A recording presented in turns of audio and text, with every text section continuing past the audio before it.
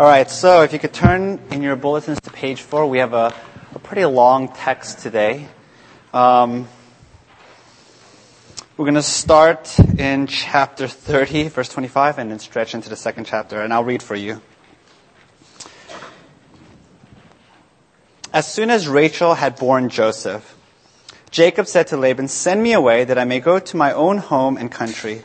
Give me my wives and my children for whom I have served you, that I may go, for you know the service that I have given you." But Laban said to Jacob, "If I have found favor in your sight, I have learned by divination that the Lord has blessed me because of you. Name your wages and I will give it."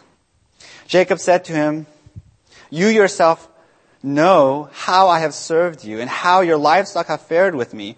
For you had little before I came, and it has increased abundantly. And the Lord has blessed you wherever I turned. But now when shall I provide for my own household also?" Laban said, "What shall I give you?" Jacob said, "You shall not give me anything. If you will do this for me, I will again pasture your flock and keep it. Let me pass through your flocks today, removing from it every speckled and spotted sheep and every black lamb, and the spotted and speckled among the goats, and they shall be my wages. So my honesty will answer for me later, when you come to look into my wages with you. Everyone that is not speckled and spotted among the goats and black among the lambs, if found with me, shall be counted stolen." Laban said, "Good, let it be as you have said."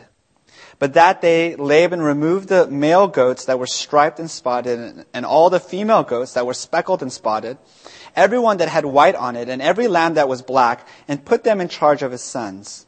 And he set a distance of 3 days' journey between himself and Jacob pastured the rest of Laban's flock.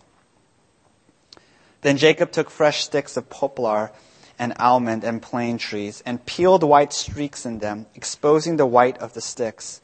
He set the sticks that he had peeled in front of the flocks in the troughs, that is, the watering places, where the flocks came to drink. And since they bred when they came to drink, the flocks bred in front of the sticks, and so the flocks brought forth striped, speckled, and spotted.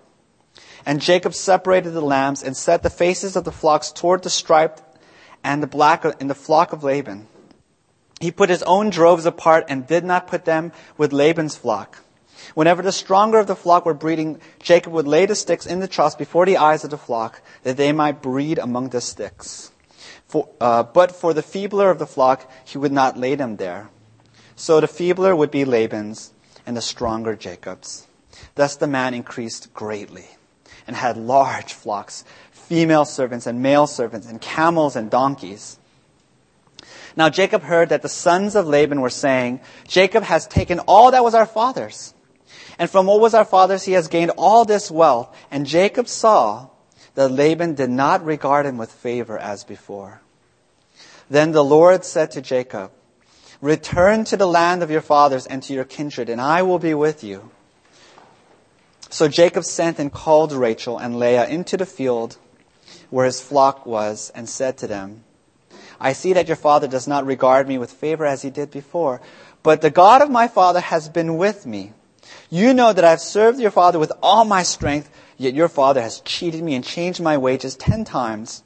But God did not permit him to harm me. If he said, 'The spotted shall be your wages,' then all the flock bore spotted. And if he said, 'The striped shall be your wages,' then all the flock bore striped. Thus God has taken away the flock of your father and given them to me. In the breeding season of the flock, I lifted up my eyes and saw in a dream that the goats that mated with the flock were striped, spotted, and mottled. And then the angel of the Lord said to me in the dream, 'Jacob.' And I said, 'Here I am.' And he said, 'Lift up your eyes and see. All the goats that mate with the flock are striped, spotted, and mottled. For I have seen all that Laban is doing to you. I am the God of Bethel, where you anointed a pillar and made a vow to me. Now arise, go out from this land and return to the land of your kindred.' Then Rachel and Leah answered and said to him, 'Is there any portion or inheritance left to us in our father's house? Are we not regarded by him as foreigners? For he has sold us, and he has indeed devoured our money. All the wealth that God has taken away from our father belongs to us and to our children. Now then, whatever God has said to you, do.' So Jacob arose and set his sons and his wives on camels. He drove away all his livestock, all his property that he had gained, the livestock in his possession that he had acquired in Paddan Aram, to go to the land of Canaan, to his father Isaac. Laban had gone to shear his sheep, and Rachel stole her father's household gods. And Jacob tricked Laban the Aramean by not telling him that he intended to flee. He fled with all that he had and arose and crossed the Euphrates and set his face toward the hill country of Gilead. This is the word of God. Let's open the door. I'm a little hot, so I'm going to secure the sheets of paper.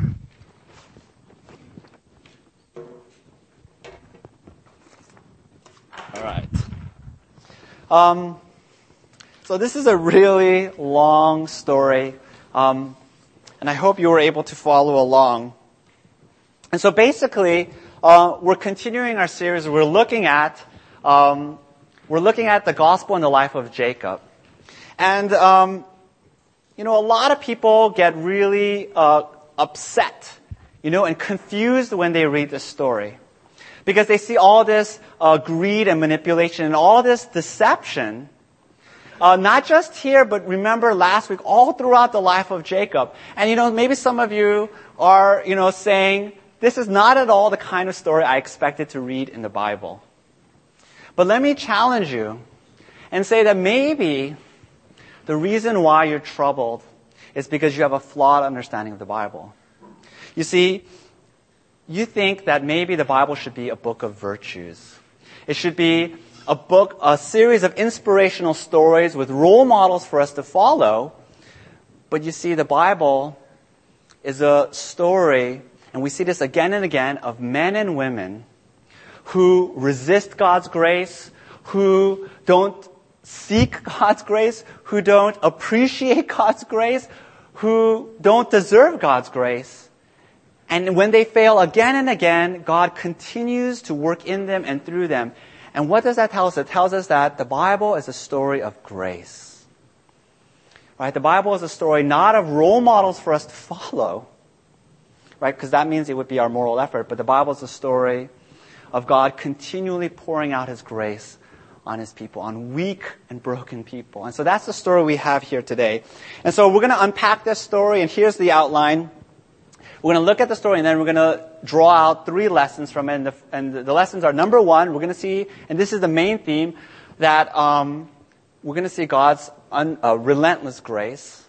And then number 2, we're going to see the way of God's guidance. I know it says discipline, right? I miswrote that. It's the way of God's guidance. And then finally, we're going to see that we are to have no other gods. All right, so let's start. Let's look at the story. The story starts in verse 25. And it says that only when Rachel had her son Joseph that Jacob says, it's time to go.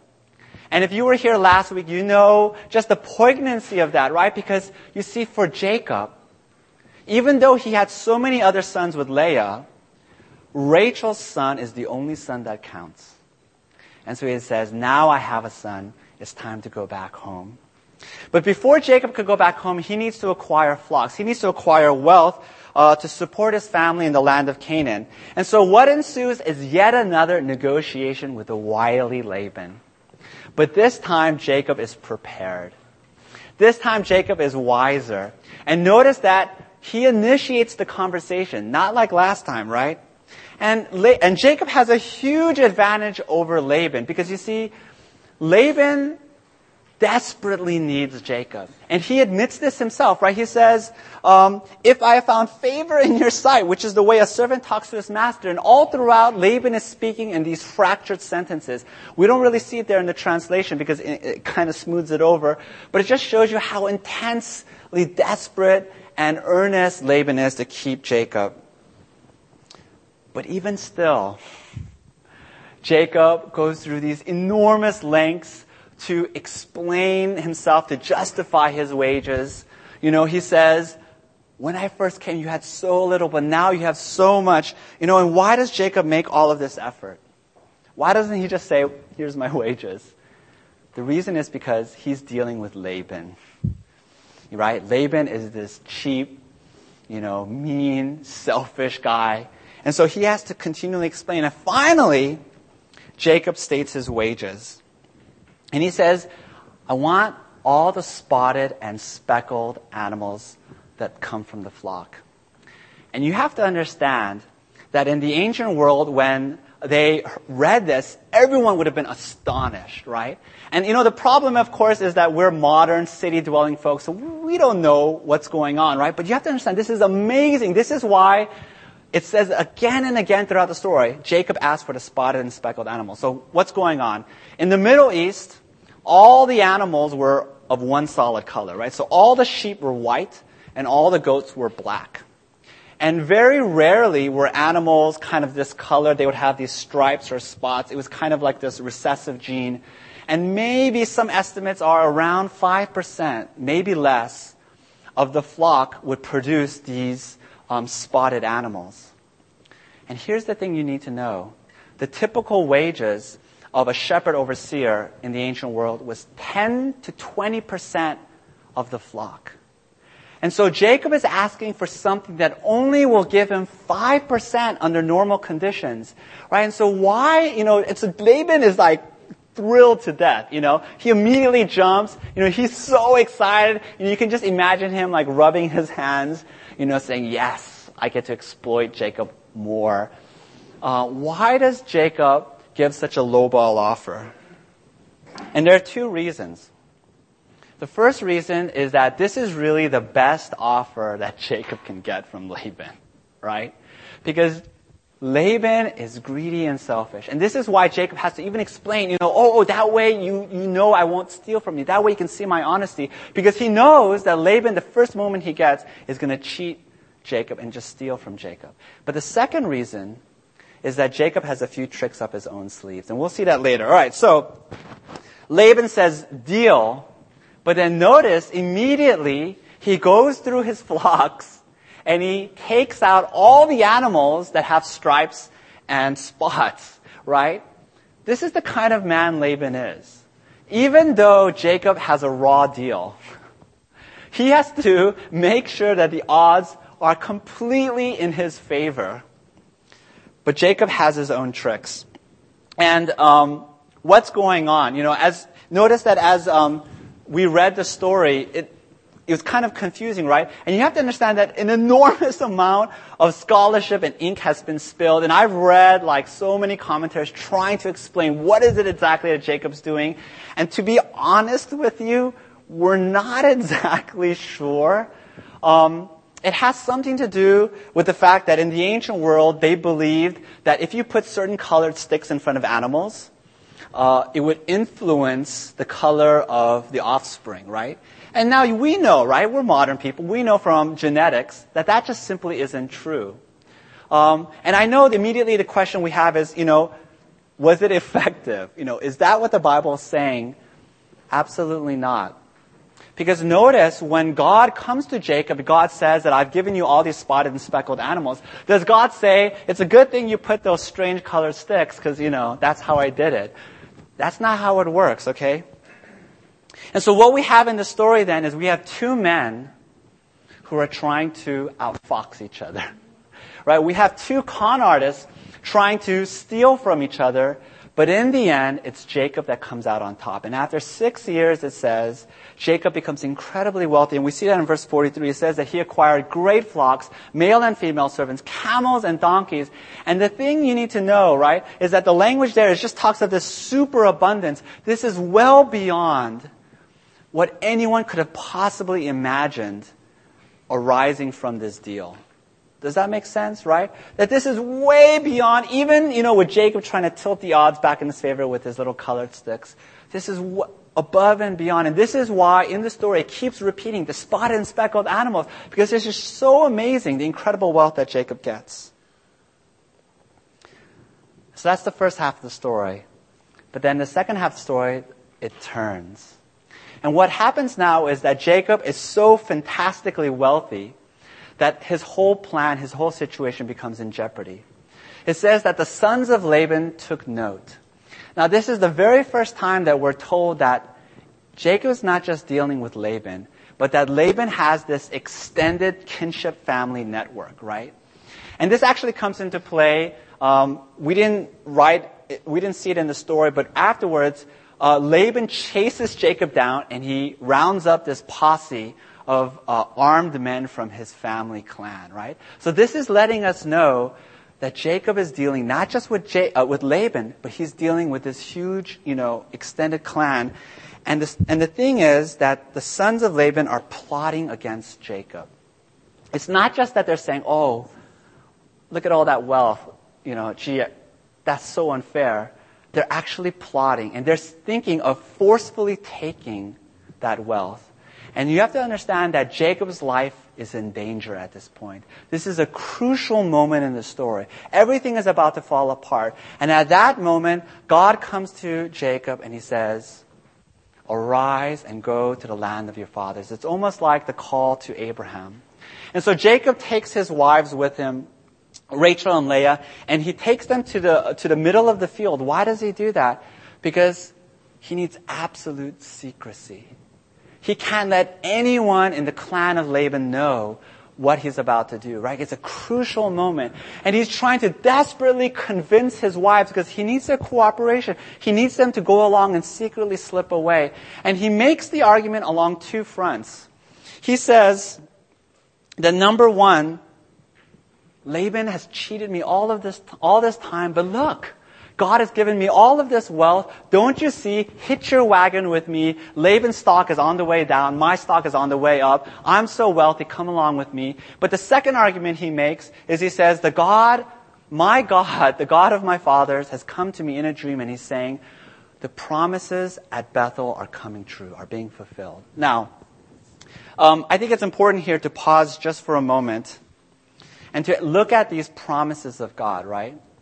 You see, God comes to Jacob at Bethel, and he repeats the promises that he gave to Abraham. And these are the promises. There are three promises. He says, through you, I will give you a great people, right? Many, many children. He says, and number two, I will give you great possessions and wealth, many, many flocks. And then number three, he says, I will give you the land of Canaan, the promised land. And I remember, as a young Christian, I would read the Old Testament, and talk about people, possessions, and land. And I'm like, what does this have to do with me? What does this have any relevance in my life?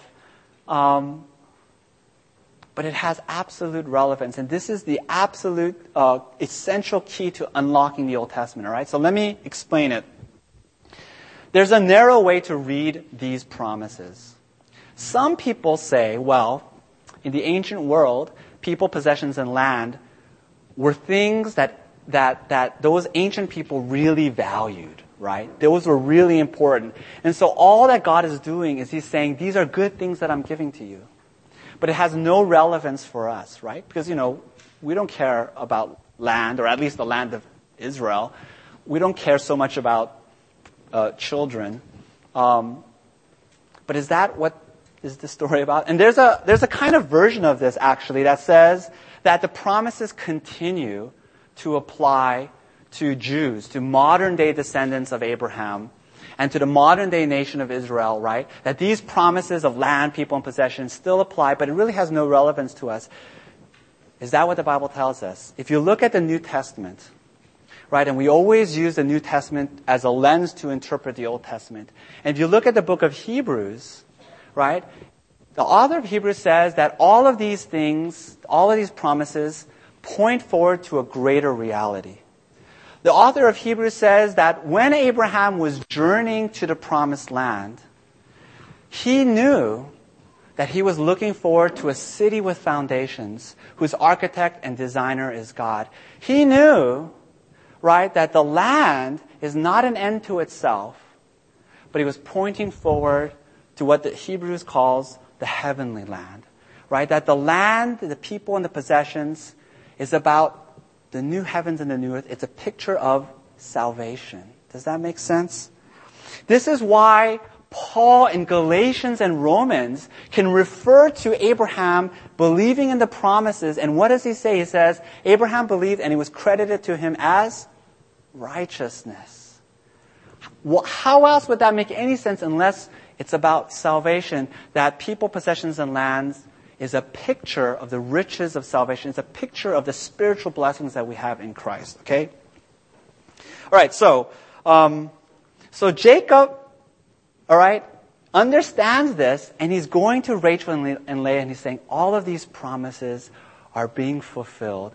And what does Rachel and Leah say? Do they say, the promises, the covenant promises? Absolutely no.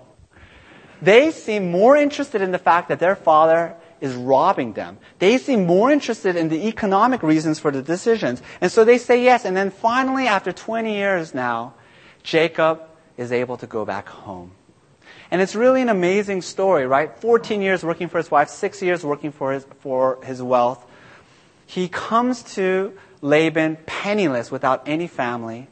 And then now he's leaving with this great abundant flock. Now he's leaving with 12 children, 11 sons, 1 daughter. The promises at Bethel are coming true. But Jacob has to leave in secret, right? While they're shearing the sheep, because his situation is still precarious. At any moment, Laban can come in and seize everything he has. But notice at the very end, almost as a footnote, Rachel, it says, steals the household gods. And she puts the whole plan in danger, because what happens is Laban, gathers up his posse. He chases Jacob down, and he's about to kill and wipe out the whole family. But at the last minute, God comes to Laban in a dream, and he says, don't harm Jacob. And so that's the story. All right. So what are the lessons? What is the story trying to teach us? Number 1, this story shows us God's relentless grace. The question we should be asking ourselves is, how is it that a guy like Jacob, this rascal scoundrel, is so richly blessed, right? Because in Jacob, we have someone who doesn't think about God. He's just pursuing his own selfish interests, right? Never once do we see Jacob pray. This is so all the more stark when we think about, for example, others like Abraham's servant. Do you remember that story? Abraham's servant goes to Haran to look for a wife for Isaac. And when he reaches the well, what does he do? He gets down on his knees and he prays to God and he begs God to help him. Remember Isaac. When Rebekah, his wife, was barren, Isaac prayed for 20 years continuously. But does Jacob ever pray? At every crucial juncture, we never see Jacob pray. And we get the impression that Jacob was, he was pursuing these promises not in obedience to God, but out of his own selfish interests, right? That he was pursuing his wealth not in faith, but to get back at Laban out of vengeance, to outsmart him. And including his wives. We get the distinct impression that his wives are more interested in the wealth of Jacob than in the God of Jacob, right? And it's only really after 6 years, after seeing all of these blessings, that Jacob finally seems to be mindful of God. That only when God comes to him in the dream at the end does Jacob seem to talk about these promises of God. And so what am I trying to say? What's the point? All I'm saying is that Jacob is not a model of faith. He's not a man, who walks with God, who trusts God, but a man for whom God is almost an afterthought. And yet, God relentlessly pursues Jacob, and he blesses Jacob. Even though Jacob never seeks God, even though Jacob never deserves the blessings. What does this tell us? It tells us that God's love and grace are not dependent on what we do, on our strong faith, on our life of holiness, but it's based on the promises of God. You see, when did God give these promises? Do you guys remember to Jacob? He gave them to Jacob before Jacob was even born. Before Jacob had done anything right or wrong, right? God says, the older shall serve the younger. You see, we tend to think that God only responds to us if we do something for God, that we have to first act. I remember watching the movie Malcolm X in the movie theaters. And if you guys know this story, Malcolm X is this famous civil rights activist. And the movie goes into his early life. He is this criminal but then he ends up in prison. And in prison, he converts to Islam. And there's this scene in the movie where Malcolm X is converting and he's taking his first tentative steps towards God. And a fellow Muslim prisoner is trying to encourage Muhammad. And he says to to Malcolm X, and he says to Malcolm X, if you take one step towards God, God will take 2 steps towards you. If you take one step towards God, God will take 2 steps towards you.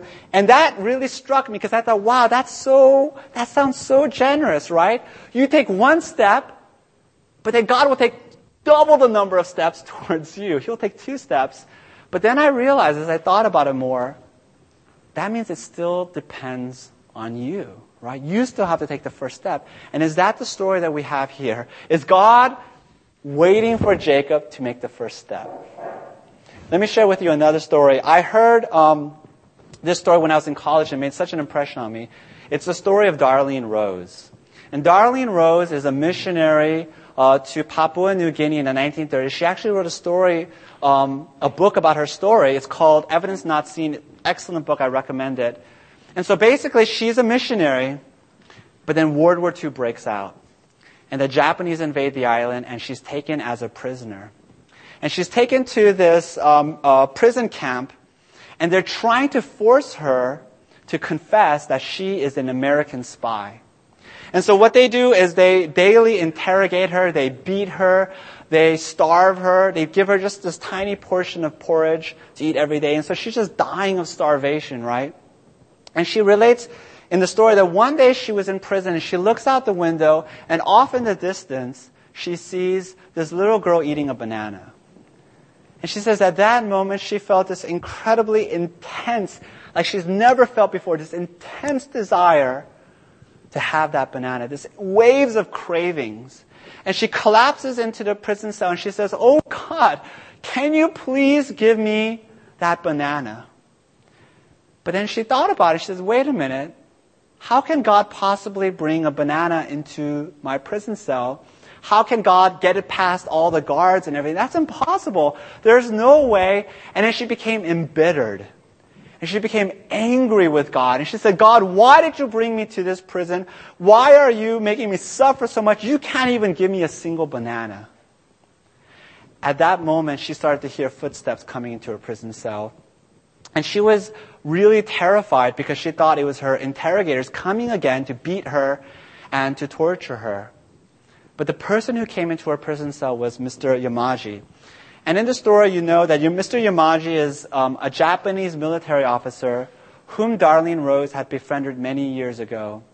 And Mr. Yamaji found out that Darlene Rose was in this prison camp, and so he goes to visit her, and when he sees her, he's overcome with emotion, and and they're talking, he wants to see how she's doing. And then after the very brief conversation, he says to her, "I'm really sorry, Miss Rose, but I can't free you. I can't set you free. It's not in my power." And Darlene Rose says, "Mr. Yamaji, that's okay. It was just I'm so happy just to see a friendly face in this camp. Thank you for visiting me." And so he leaves, but before he goes, he talks with her interrogators, and she could kind of hear in a muffled way that he's speaking in a very harsh and very kind of scolding voice. And after a conversation for a little bit, he leaves. And then an hour later, she hears the footsteps coming. And she is terrified, because now she's thinking, oh no, the interrogators are going to take revenge because Mr. Yamaji got mad at them because of me. And they come in, but rather than beating her, they have in their arms these huge bunches of bananas, and they put this huge amount of bananas into her prison cell, and they say, "These are for you." And in this story, it's really emotional when she recounts it. She sits on the prison cell and she counts how many bananas there are. And she says there were 92 bananas.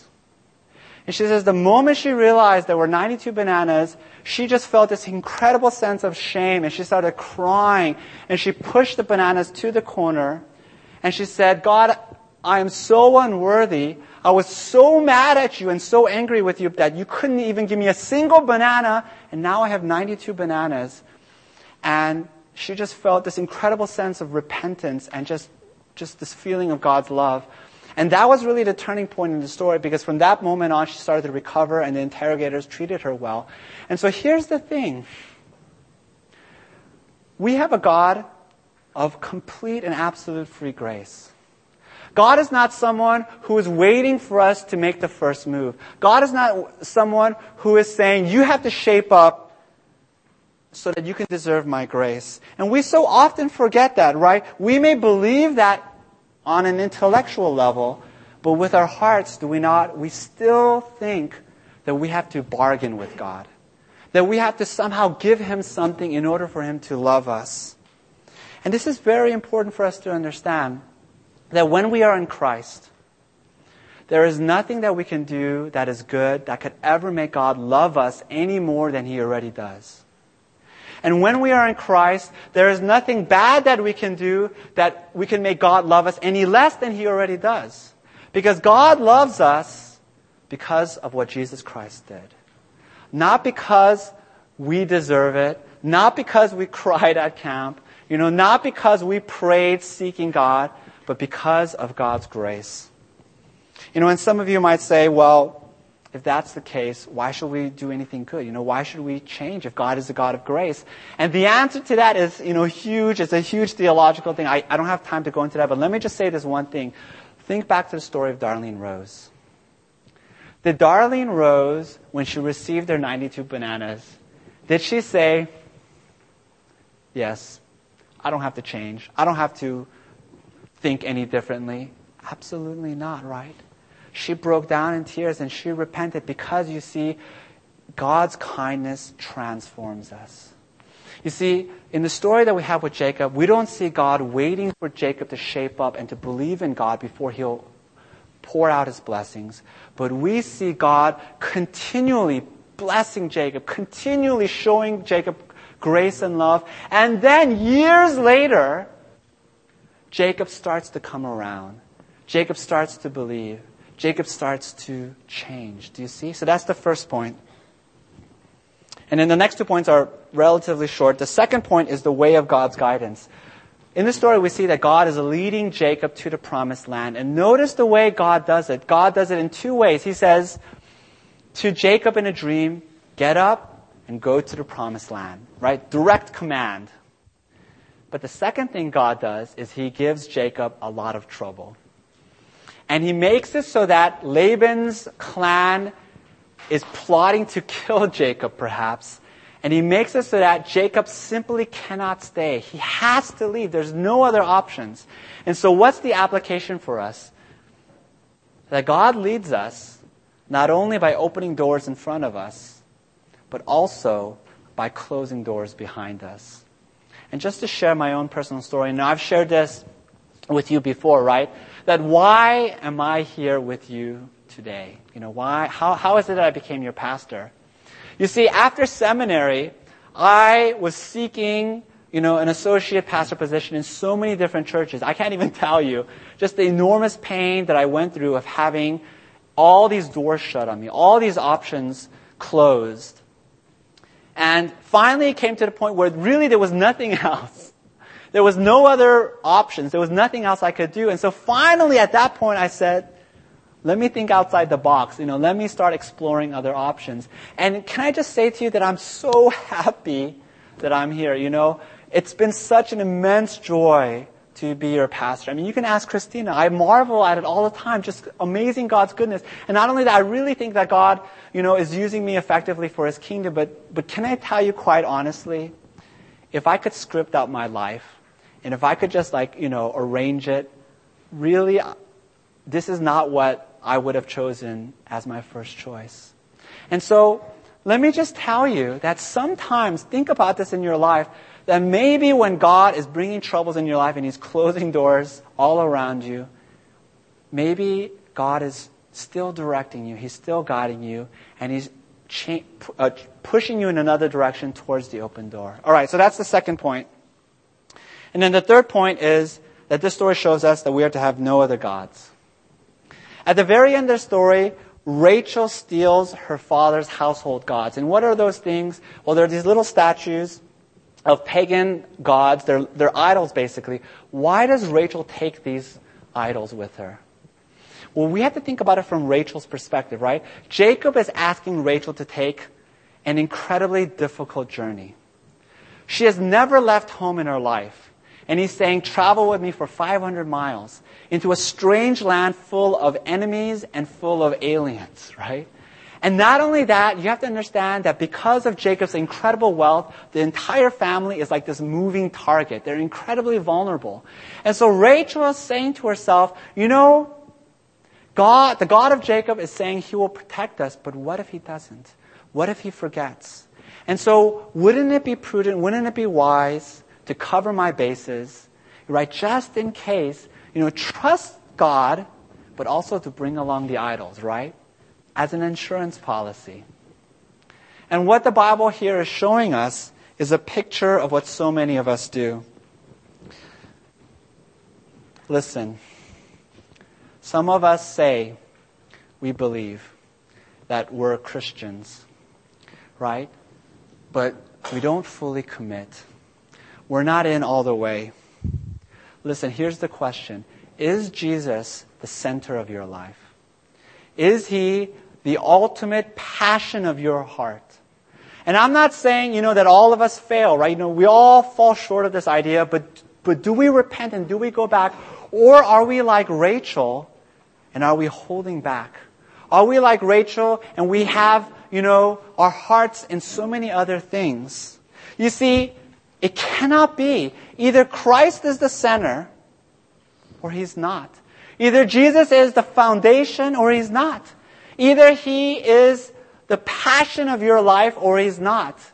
You have to seriously think this through. And I'm not talking to new people who are just exploring the Christian faith and you're wrestling with whether Jesus is really who he says he is and you're really thinking through, that's fine, that's good. You should continue to do that. But listen, if it's been years and you're still holding back, if it's been years and, you have to ask yourself, do you really believe the gospel or are you just playing along? Are you just going through the motions? Does Jesus define you? Is he the center of your life or is Christianity a kind of hobby that you engage in? Is it something that maybe you engage in just once in a while on Sundays? This is serious. Is Jesus the center or is he not? Or is your heart with something else? All right, so that's the third point. And let me close by this last point, and this is the gospel connection. Let's go back to the story of Jacob. And as we read the story of Jacob, this is the question we should be asking ourselves. How is it that Jacob can be so richly blessed by God? How is it that God gives Jacob all of these riches, right? When Jacob doesn't deserve it, when Jacob doesn't even seek it. And here's the answer. Do you guys remember in the book of Matthew, the story of Jesus' temptations? Jesus goes through 3 temptations, and in the third temptation, Satan takes Jesus up to this high mountain, and he shows Jesus all the kingdoms of the world, all the wealth and all the riches, and Satan says, all of these are yours if you will only bow down and worship me. And that's a weird thing for Satan to say, right? Because isn't it already all of Jesus's? Isn't it his rightfully? And here's the temptation that Satan is doing. Satan is saying, yes, take it, but without the cross. Take it without suffering. And what does Jesus say? Jesus says, absolutely not. Jesus says, the reason why I came is to let go of my wealth and to let go of my comfort and the riches that I had in heaven and to suffer on the cross and to experience the poverty on the cross so that I could rescue my people, so that for my sake they could have what is not rightfully theirs, the riches of salvation. And that is the gospel. And I think nowhere is this more beautifully expressed than in 2 Corinthians 8:9. This is what Paul writes, for you know the grace of our Lord Jesus Christ, that though he was rich, yet for your sake he became poor, so that you by his poverty might become rich. Do you understand? That Jesus, though he was rich, became poor, so that we who were poor in our sins might have the riches in Christ. And that is the gospel. And when we see Jesus giving himself to us utterly like that, completely like that to us, how can we not give ourselves utterly back to him? How can we reserve? How can we be like Rachel and hold on to our idols, just in case? God is giving himself utterly to us. We should give ourselves utterly to him. Let's pray. Heavenly Father, we just pray that you are the God of grace, that you took Jacob, that scoundrel, that rascal who continually falls short, who continually only thinks of himself, and yet you so richly blessed him. And that is a picture of what you do for us. And Lord, we pray that that would break us and cause us to repentance, that your kindness would transform us. Oh Lord, we pray that we would be a people so entranced, so deeply amazed and in awe of your grace. And Lord, to the extent that we are not, I pray that we would seek you out in the scriptures, we would seek you out in prayer, and meditate on the gospel every day until it breaks through our hearts. We pray all this in Christ's name. Amen.